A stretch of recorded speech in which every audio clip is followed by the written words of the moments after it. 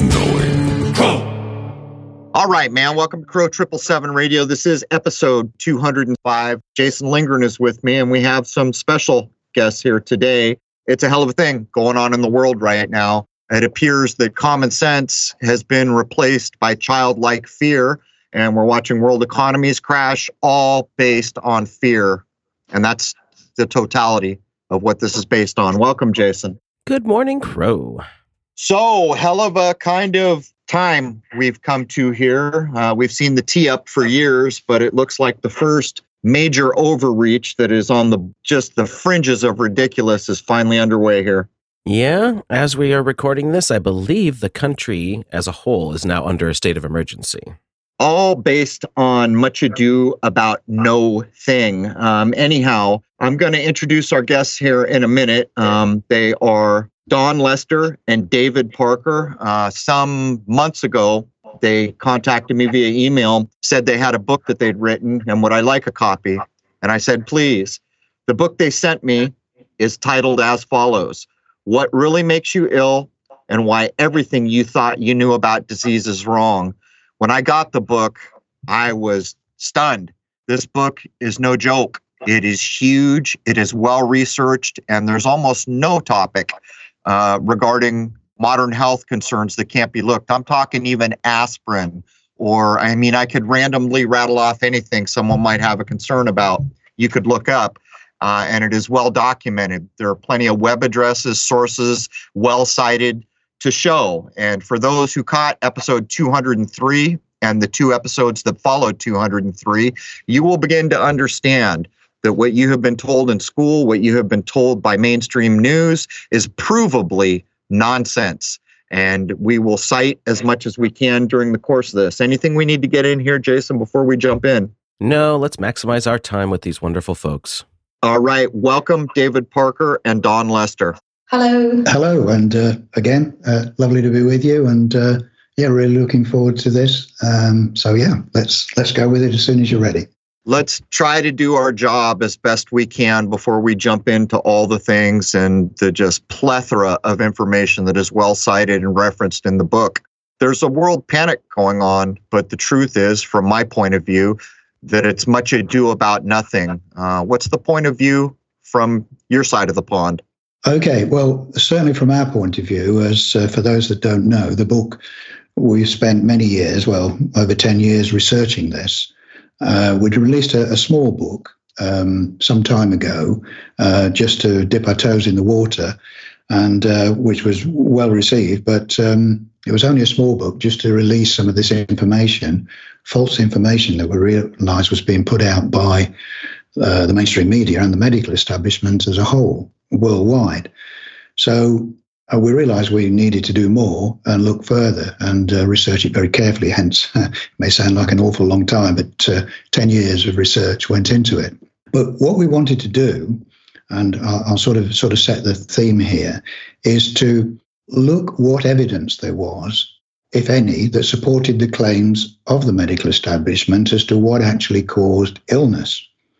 And most of it, as your listeners will probably realise, is really based on what they call the germ theory, which is either bacteria or viruses are the cause of the majority of diseases, which are numerous. And they seem to be thinking up new names for diseases almost weekly, as I'm sure people understand what I'm saying there. So what we wanted to look at is take the view of, it wasn't for us to prove them wrong, it was to try and see if their claims actually had true scientific evidence.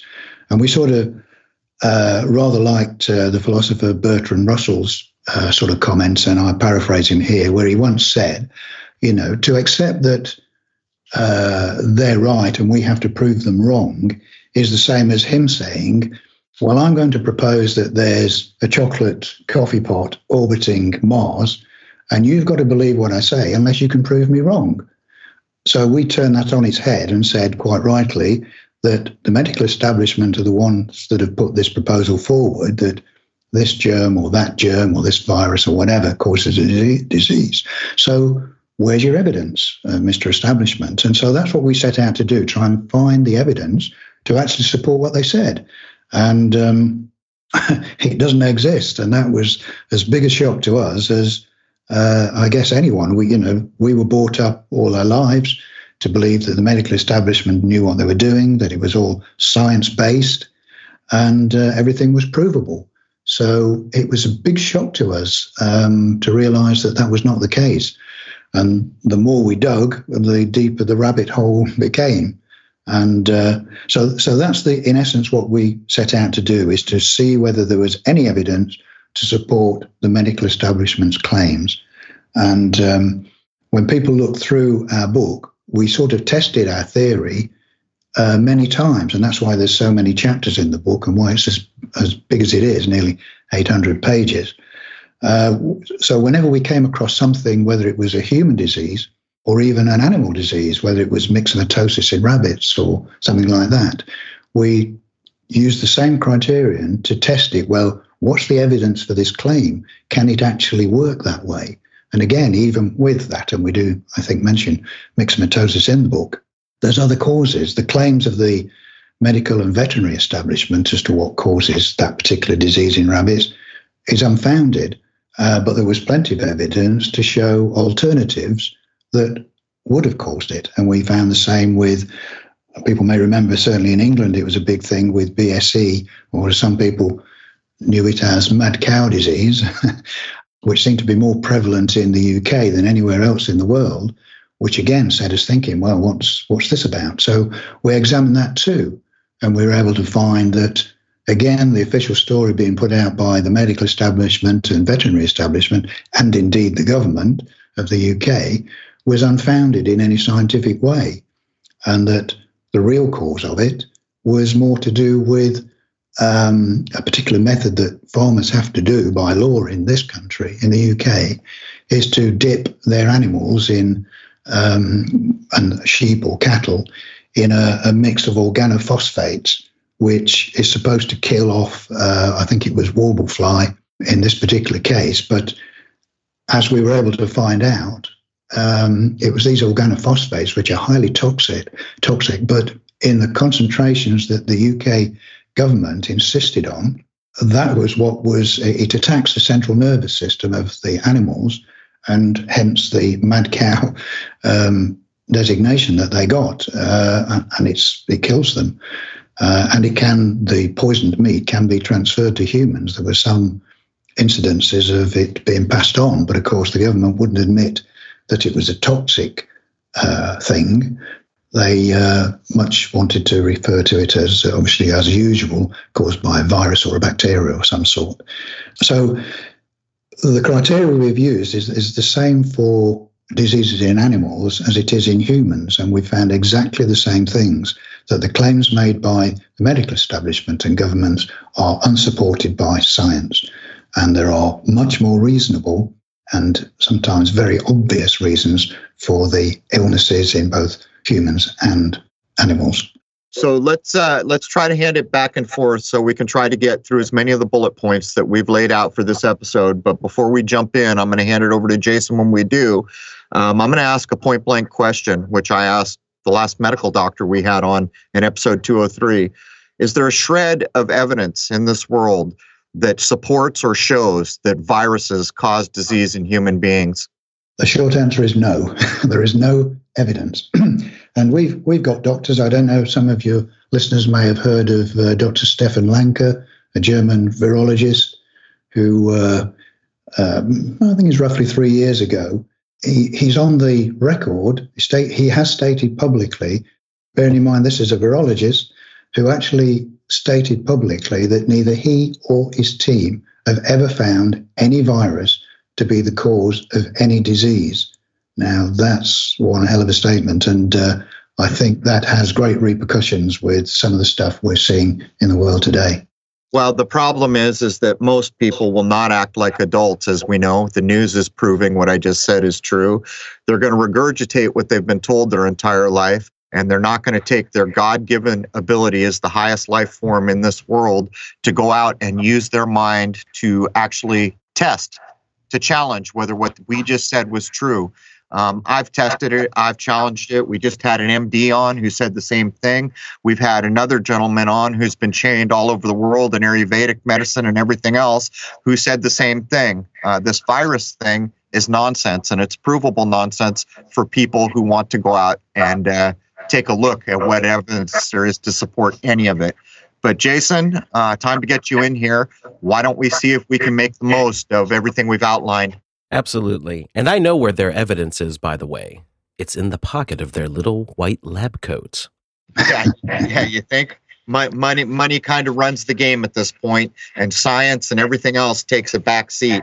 But David, would you say that you already went through the first bullet point, that the medical system is not based in science, or is there more you'd like to contribute to that first? I think because we've got a lot to get through, so we won't sort of labour any of the points too much. So I think we could leave it at that. I would like to just state, because there was, for anyone who's come across him, unfortunately he's no longer with us, a Dr. Robert Mendelsohn, and he was considered a bit of a medical maverick. Was a fully trained medical doctor, MD, had a big practice, American doctor. And he referred to the medical establishment as more akin to a religion, not a science. And it's all based on belief, not science. And that is a very serious issue. But all right, let's move on to the second point here. Pharmaceuticals are inherently toxic. And a lot of folks are pretty much already familiar with that because the majority of modern pharmaceuticals are a petroleum-based product, are they not? Correct, yes. And there's quite a story. We do go into it in the book, but we certainly won't have time to go in for it now for the history of how sort of petroleum-based products became so prevalent in almost all of the pharmaceutical products. That'd be the Rockefeller takeover of the medical system, and we've done a show on that. Yeah, we don't want to rock any fellers out there. Yes, you're absolutely right. But there is evidence, as we also talk about, that the establishment recognises that the waste products of the pharmaceutical industry contain some really, really toxic substances like benzene, toluene, and cyanide. That's listed in the establishment documents. So it's not just us saying, they're toxic, but they are really toxic. And when you've got pharmaceutical waste that's got those kind of products, you have to say, well, what is it that pharmaceuticals do? And that's something else that we really looked at. Well, what's the purpose of medicines? What are they supposed to do? And what do they actually do in the body? So, it's a lot of people do know that they're toxic, but they're not necessarily going to give them up because they think, they still do something, they still help me, even though I should be careful how much I take or something. But it's a little bit deeper. Well, it's quite a bit deeper than that. Well, modern pharmaceuticals are the gift that keep on giving. Yes. For the industries, because not only are they just made to target a specific thing, they don't cure very much very often anyway. So not only are they producing a product that is very likely to cause some sort of harm or other problems, they also have a customer for life, and they're going to keep you on whatever the prescription is for a very, very long time, most likely. Let's actually address that for a second. Even with what the public is shown on television, the adult mind should be able to put together that if you're being told to bring up a conversation with your doctor, there's already a problem with this. A doctor is supposed to be the person who assesses what you may or may not need. But what's more is in almost every pharmaceutical product that you see advertised on television to get you to buy into wanting a drug for some reason, the side effects are often far worse than the thing that's being treated. I mean, can we talk about that for a second? Yes, one of the things is calling them side effects. That's a misnomer. I mean, they are direct effects. The only reason they're called side effects is because they're not the ones that the doctor is interested in. But they're very much more than side effects. And yes, they can certainly be far worse than the original effects. But once you've got these other effects, they're treated, the symptoms that they produce are treated as another disease. And so, you've now got this disease, so you've now got we've got to have some other drug that'll control it. But can I go back to, I think, something that Jason said about targeting? There's very little evidence, if any at all, that any drug actually solely targets what it's supposed to target, because they act systemically. Almost all chemicals, they act systemically. They don't go to a specific target. And that's quite an important point, because certainly the advertising of pharmaceutical products sort of hoodwinks the public into thinking that they can produce drugs that target, but they can't. They can't actually do it. I'm actually glad that you used that word, because that word is so critically important. Recently, as I was doing research, I took apart the word pharmaceutical, and I came to understand that it's directly related to an old Greek idea for the scapegoat and the hoodwink. I think people know the language we're talking about, but let me see if I got what we just covered straight. Are you telling me that if we take pharmaceuticals, which are actually petro-based chemicals, there's no heat-seeking missile? The body just ingests it like it's a chemical. It doesn't target my acne or whatever it's supposed to be doing? Let me clarify my point, by the way. I didn't necessarily mean that it's going to do anything great, but most pharmaceuticals mask a problem. Sure, yes. That's correct. Yes, I'm just raising the point that many people think that the pharmaceuticals do only target the particular diseased part. But a diseased part that's looked at in a laboratory under a microscope is not in the same environment as it is in a living holistic human body, which is everything's interconnected. And so taking the two and thinking that this chemical is going to act in exactly the same way in a human body, a living, intact human body, as it does in a chemical, in a laboratory chemistry experiment, then, it just doesn't happen. So whatever you do to the body, any part of the body, will have an effect throughout the system. The body is a self-regulating, self-healing organism. And as an organism, you will affect everything. Whatever you do will affect everything. You mean a holistic approach instead of an allopathic approach? Yes, a holistic approach. Absolutely. Should we tell the podiatrist that our foot's actually connected to our body? Yes. Yes, if he's not really twigged that one. But this is one of the main failings of the medical establishment. They treat the body as if it's some sort of machine, like you would with your car, and that it's some sort of mechanism where they can sort of tinker with one bit and it'll have no effect on the rest of it. Well, that's just not true. And as Dawn pointed out, many of the tests and that are done by the pharmaceutical companies and produce certain results are all done in the laboratory, in petri dishes, working on cell cultures and things like that, which is a world away from working on a complete organism, which is the human body. And the other thing, of course, that they do is work on animals. And we do cover this in the book with vivisection and basically animal experiments.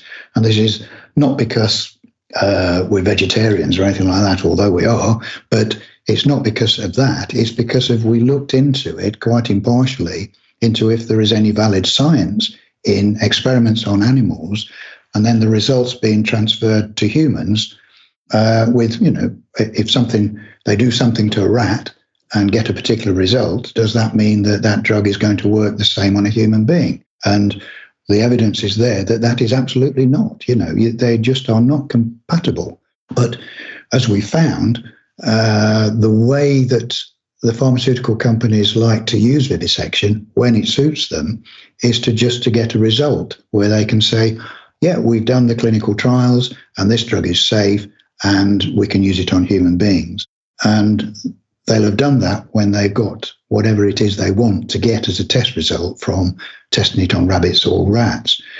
But I also know, because I've talked to some of these research chemists, that if they don't get the result that they want when they test it on the lab rats or whatever, then they'll just bury it.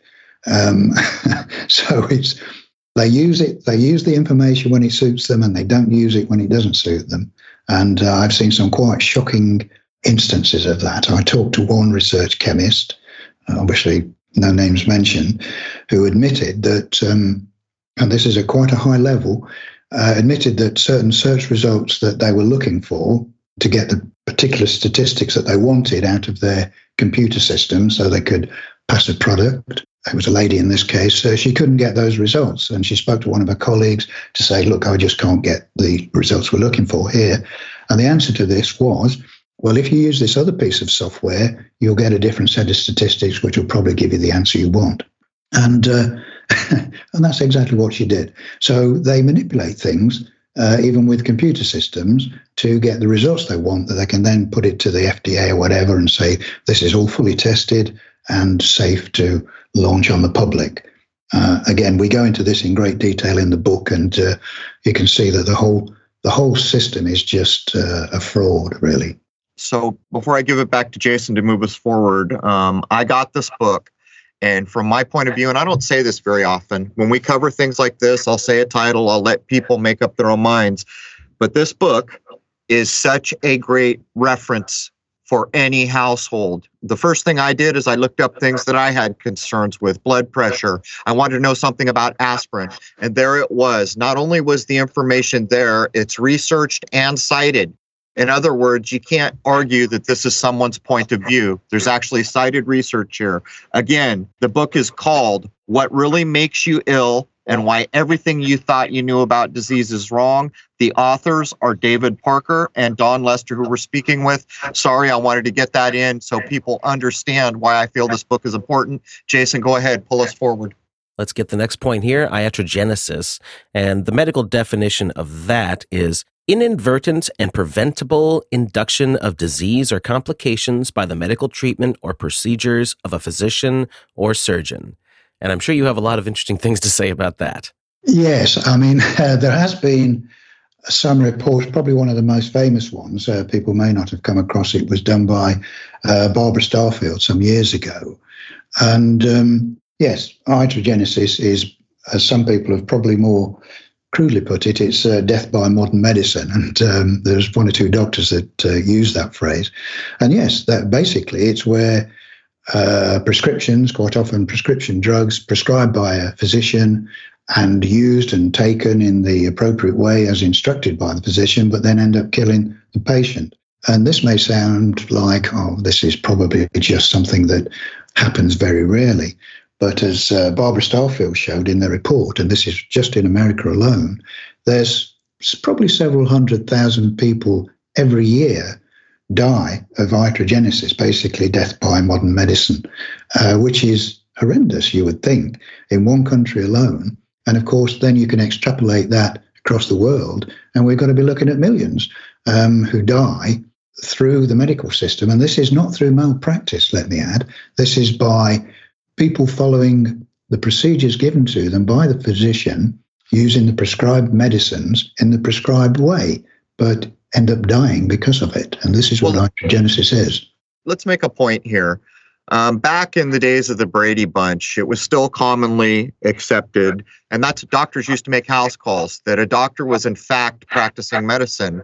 But that's kind of a thing to consider in the modern age, isn't it? Considering that most doctors are now under the aegises of their insurance and their superiors and their board of directors about what they're allowed to do and what they're not allowed to do, to include being coerced into certain medicines or procedures based on what I'll just call the medical market is pushing. In other words, are doctors in the United States, since I live here, really practicing medicine, or are they being directed? Is it a better way to describe it as most doctors are directed to do what they do today? Yes, is the answer. The training, and again, we may get to talk about this a little later, the training of the doctors is basically pharmaceutically based. It's, they have the books. I can't remember there's a particular book they have, their dictionary, which, basically lists certain symptoms. Anyone could do it. They could look it up. Oh, well, there's this symptom, and this symptom. Therefore, this is what you must have. Therefore, this is the drug I'm going to give you. You could, it's just like a dictionary. You could look it up yourself and prescribe it yourself, which is not, to my mind, practicing proper medicine in any way at all. But this is what happens, and this is borne out in the training of the doctors. And it's like anyone else; they can only do what they're taught. When they go through medical training, they're trained in a particular way. And as we found, many of the training schools and colleges are either funded partially or wholly by the pharmaceutical companies. So their libraries and the curriculum is pretty much governed by the pharmaceutical companies, who obviously have vested interests in pushing their drugs. And, we may be, if we wanted to be a little uncharitable, sort of refer to many doctors as little more than drug pushers, because that's really what they do. Let me jump in there too. It's, I think what you said is honest, but even the patient themselves have been turned into a drug pusher by watching their television that informs them they should take the name of this drug they just saw an ad for and bring up a conversation with their doctor, which is the height of ridiculousness. Because you saw an ad on television, there's a drug that all of a sudden you need. I'm just pointing out. Yeah. I think the system's slightly different in America than in the UK, but sort of slightly encroaching on the next bullet point, that you have to say that if the medical system worked and if all these medicines really did make people better, then Americans should actually be the healthiest people on the entire planet, because they do take probably some of the largest numbers of these products, pharmaceuticals, but unfortunately the evidence shows that they're far from the healthiest. And in fact, there are various studies that show that Americans are some of the least healthy of so-called kind of Western countries. But I think just looking at how Americans are not the healthiest people, you have to say, well, why not if they're taking so many medicines? Because I think at least half Americans are taking at least one, but many of them are taking multiples, 3, 4, 5, 10, I don't know, huge numbers of different so-called medicines, because they're prescribed or as you say, they see them on television ads, and then they say, oh, we want this particular.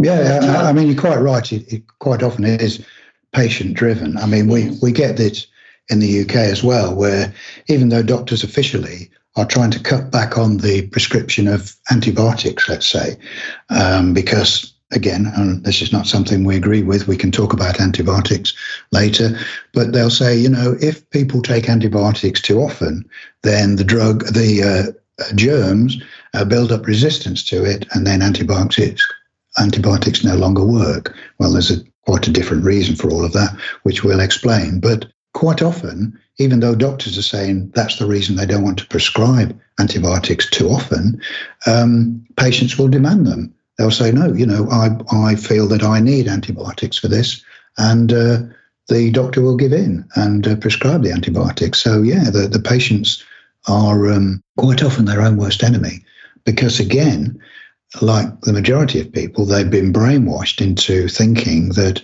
whatever ailment they have, there is a drug that they can take which will make it right. And what they don't realize is there is no drug, and I say this again, there is no drug that will cure any particular ailment. It may mask it, but it will not cure it. There is not one pharmaceutical product that will cure any illness. Well, when we had Dr. Andy Kaufman on, we went at 2 episodes. We had him on back to back because what he was saying was so important.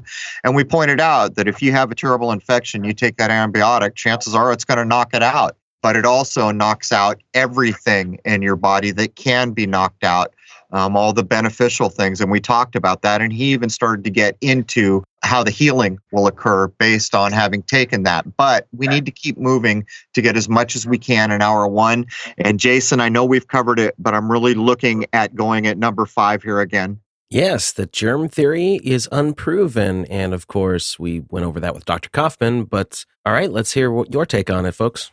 Okay. Well, without wanting to sort of bore people if they've heard a lot of this before, they need to hear it. They need to hear a lot of it. Okay. Brief history is, most of it is attributed to Louis Pasteur. So we're looking at about 150 years ago. Most people may not realize that Louis Pasteur was a chemist, so there's a bit of a clue there as to where we are with things today. But he's sort of credited with the sort of generation of the germ theory. In actual fact, it does go back a bit further than that. But obviously, it was seized upon. At the time, they could only see bacteria through there. They only had optical microscopes, and the only things they could see were bacteria, although tiny, but that's what they could see. And so they were starting to blame bacteria for quite a number of illnesses. And as we explain in the book, again giving a short explanation here, what we found is that what they were looking at, so if they, through their microscope, looked at some diseased tissue or some dying cells, they would see clusters of bacteria around those cells. And they then made the big mistake of blaming the bacteria for the cause of the dying cells. What they didn't realize at the time is that bacteria in the body in that way are actually a cleanup mechanism. That's their job. It's the same sort of thing that you see as you walk in forests and things. You'll see decaying trees or being taken over by fungi, which is another thing that can happen in the body. And this is their job. They are cleanup agents. Without them, human life, any life, would cease to exist if you didn't have that cleanup mechanism. But that was the root of it. They mistakenly thought that they were the cause. And we often say to people, that would be just akin to just because whenever you see a house fire, you see firemen clustered around it. So you blame the firemen for causing the fire rather than the ones who are trying to help and put it out. And so that's how bacteria got a bad name. But to look at the actual science, again, there is no proof that any particular bacteria causes any particular disease. Yes, you'll find them at the sites of disease, but they're there for a very good reason. Okay. So in later years, in around about the 1930s, when the electron microscope was sort of invented, they were able to see much smaller particles then, because they realized that they couldn't blame bacteria for every type of disease that they'd come across, but now they could see something else. They could see even tinier particles than bacteria in the blood. So they started to blame these particles for it, which got the name of virus. Again, we explain where that comes from, the name, what its original meaning was. But anyway, they started to blame these other particles for it. Even though, as we know, viruses, the things that they call viruses, are just actual tiny particles of protein. They're not alive. They are not living organisms. There are certain things, even within scientific terms, there are certain things that determine whether something is alive. And that is that they have to be able to eat and excrete and reproduce and have a certain minimum DNA. Well, these things that are called viruses don't have any of those things. So they're basically not alive. They're completely inert. And yet, the medical establishment blamed them for almost everything.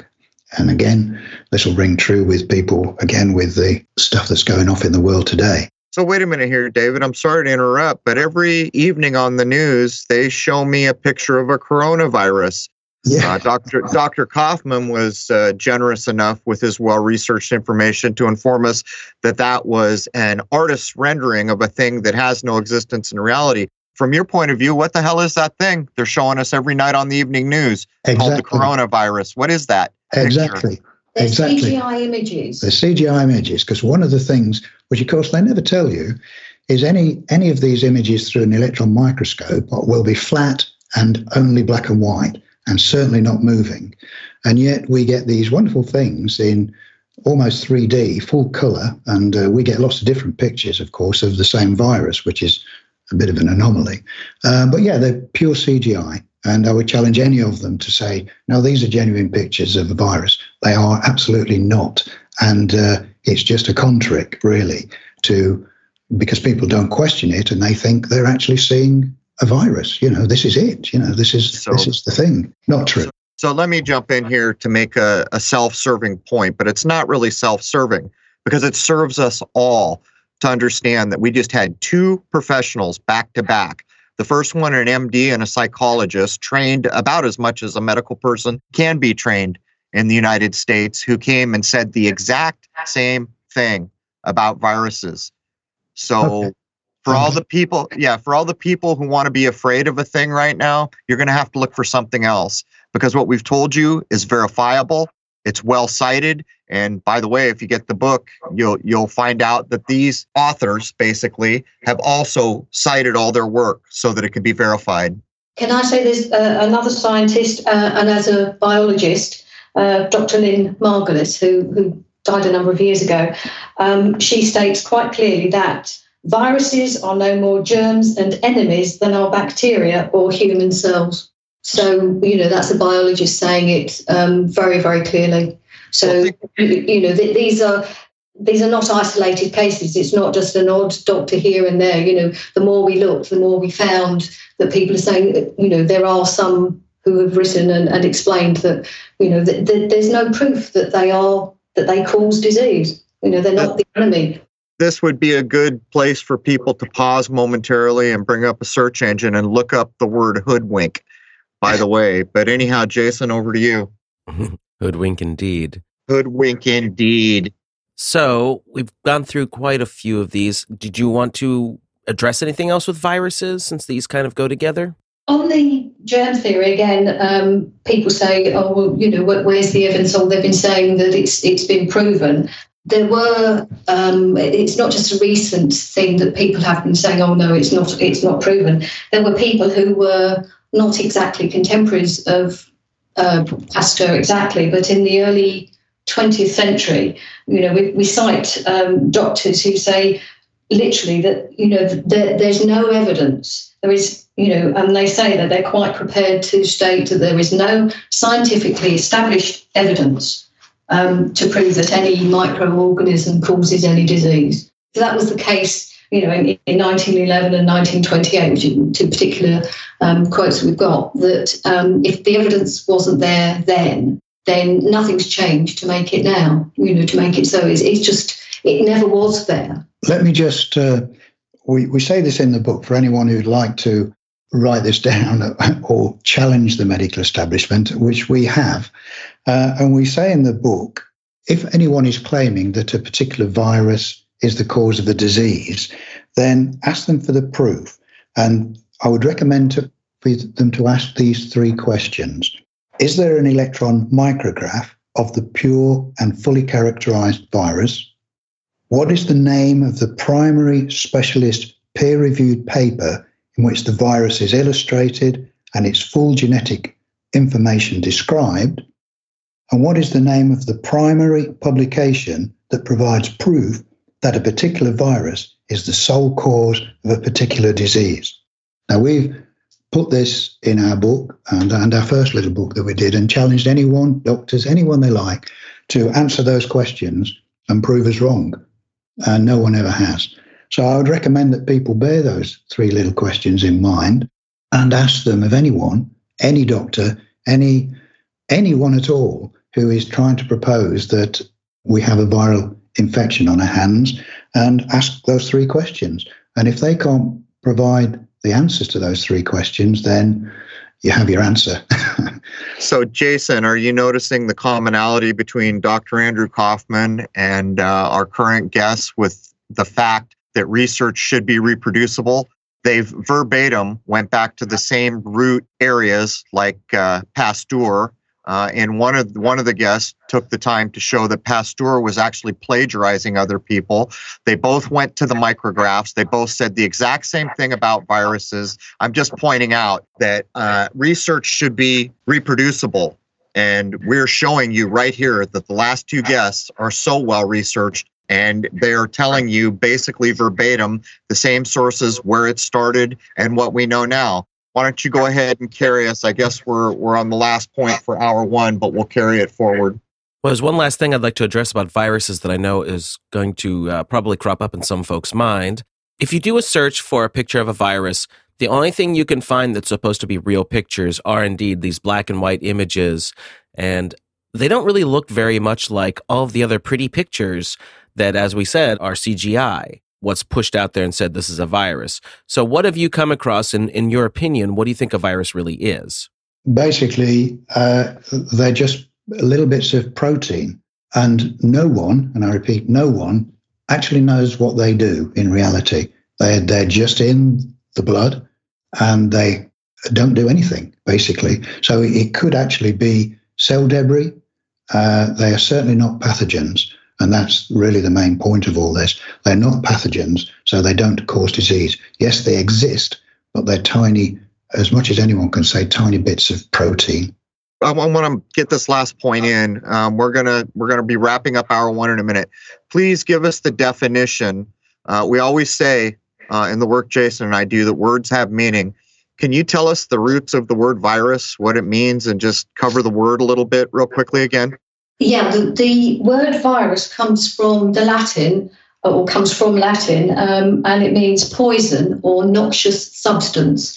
And we show quite clearly in the book that some of the older writings before the end of the 19th century, when they used the word virus, they were using it in that context. And we might go into a bit more detail as to what that word was applied to a bit later, because what they were describing was certainly noxious substances that's nothing to do with a particular particle. Okay, so before we take on the German court case, and I'll let Jason add what he will and lead us in hour two, there's going to be some things that we bring up that people are going to have an interest in. HIV, AIDS, the immune system, bacteria, the plague, the Black Death, malaria. These are all big ideas. But Jason, let's try to maximize out the tail end of what we've got for hour one here with whatever you'll add. So we're going to talk about Stephen Lanka next, and he is a German biologist who's accused of having pseudoscientific outbursts. But let's hear what you've got to say about this gentleman. Well, I think to prove and vindicate Dr. Stephen Lanka, bearing in mind he was a trained virologist, whatever anyone may think, he took the case to court and challenged the medical establishment to actually prove that there was a virus that caused measles, okay? And they were unable to do so, in short. They had a couple of goes at it, but they were unable to prove by bringing all the scientific papers that they said did prove it, but in a German court, that evidence was seen to not prove that a virus caused measles. Now, you would have thought that that would have made world headlines, wouldn't you? All around the world, even if that was the only virus that they'd found not to cause a disease. But no, it was the mainstream was sort of silent about it, and it makes you wonder why. Well, we know why, because it's a controlled medium by the same people making all the money. And Dr. Lanka is the one who, again, publicly has said he's not found any virus to be the cause of any disease, but he was able to prove in court, even though they threw their best people at it, the pharmaceutical companies that is, they couldn't prove it in a German court. So this is not some sort of kangaroo court in the backwoods. This is a German court of law, and they could not prove that a virus caused measles, which of course begs the question then is, what are vaccinations for measles about? And I guess we're going to be talking about vaccinations in hour two. But I think that one thing vindicates everything we've been saying. One is that one of the things that parents are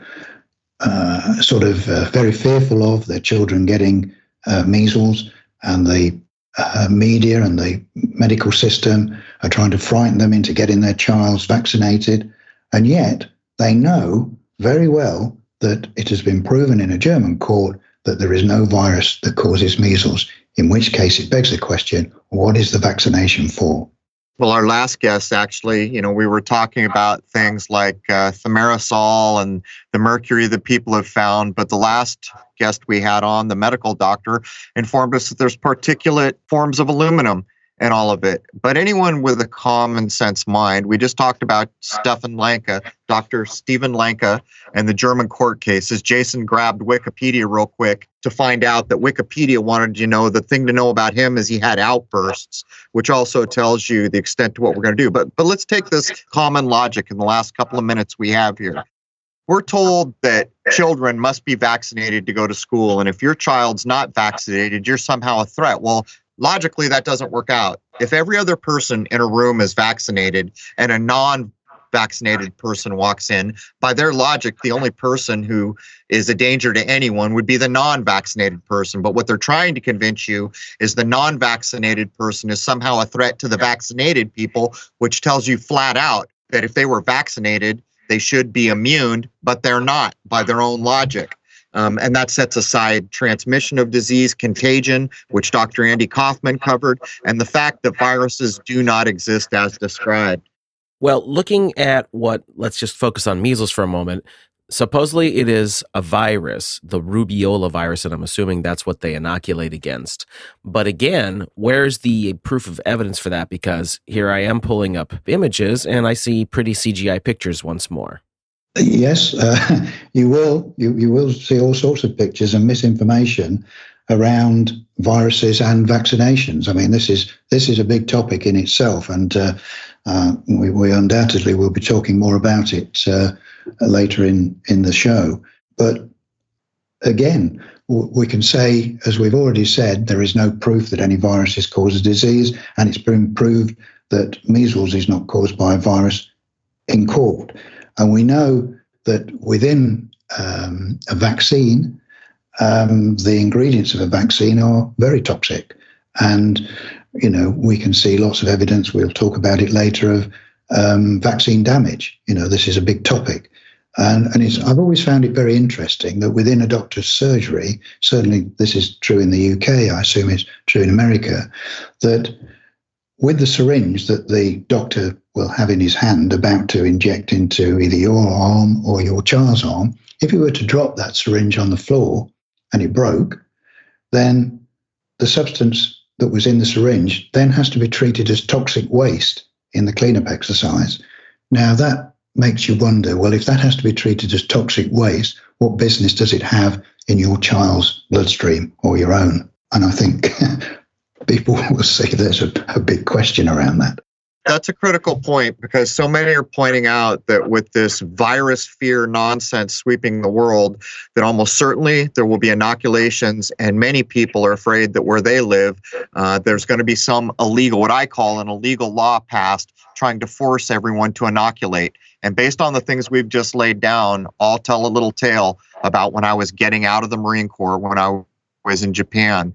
We were all told that we were all going to get a 3-series inoculation, 3 separate inoculations, because there was this magically dangerous thing called swine encephalitis that people were catching from pigs, and it was going to kill us all. I was about 2 months from separating from the Marine Corps, and I said, I will not take it.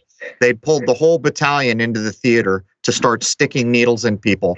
I was pulled in front of the base commander, who threatened to court-martial me, at which point I said, court-martial away. I'm out of the Marine Corps in 2 months, and I will not be taking any of the Series 3 shots, at which point I was threatened multiple times with a court-martial.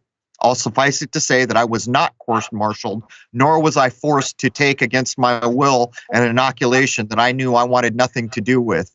And we're all going to be in a similar situation, and adults will have to make up their own minds. But all right, so let me reiterate. Our guests today are Dawn Lester and David Parker. They wrote a book, which if I had my way, I'd snap my fingers and every household would have it as a reference book, if nothing else, where when they were thinking about medical things in the life of a modern human, they could pick up that book and look up that particular item. It's nearly an 800-page book, so I'm not kidding you. It is a thorough reference book, and they could look up anything, drugs, aspirins, this illness, that illness, all kinds of things that are well-cited and well-researched. The name of that book is What Really Makes You Ill and Why Everything You Thought You Knew About Disease is Wrong. Dawn and David, we need to wrap up so we can get hour 1 out within the 1 hour time limit on other radio shows. But do you have contact or places where people can reach out to you?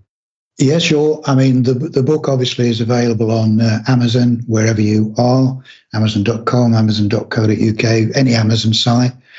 We do have a website recently put up, which is www.whatreallymakesyouill.com. So you can actually get in touch. There is an email address on there, but I do stress to people, we don't want people to treat it as a doctor's surgery and for them to be writing to us about every illness. That's why we wrote the book, so that people, as you very kindly said, they can look at it and pretty much draw their own conclusions about pretty much anything from the book without corresponding with us. But if they have something that they feel they need to talk to us about, they can get in touch with us on that website.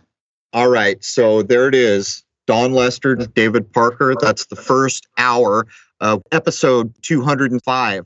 I hope you will all join us over in the Free Speech Zone, where I serve. I do not use a media server. I serve from my own private server everything in hour 2, so that freedom of speech will never be impeded on. We're going to cover all kinds of things: the immune system, HIV/AIDS, which Dr. Andy Kaufman just told us the truth about, autoimmune disease. We're going to talk about inoculations. How about the Black Death? Now, there's one for you. After everything we've laid down, you've got to be thinking about, wait a minute, they told me a third of the world died during the Black Death and these other things. And also the vaccination idea. That's probably going to be a big deal in the coming future. Anyhow, join us over at crow777radio.com, CRROW777radio.com. By the way, the fraud Crow 777 website is up again, and he has defrauded people out of donations by ripping off content, and we're told he's doing data collection and other nefarious things. The only true Crow 777 site is crow777radio.com. Join us in the Free Speech Zone. There it is. Cheers.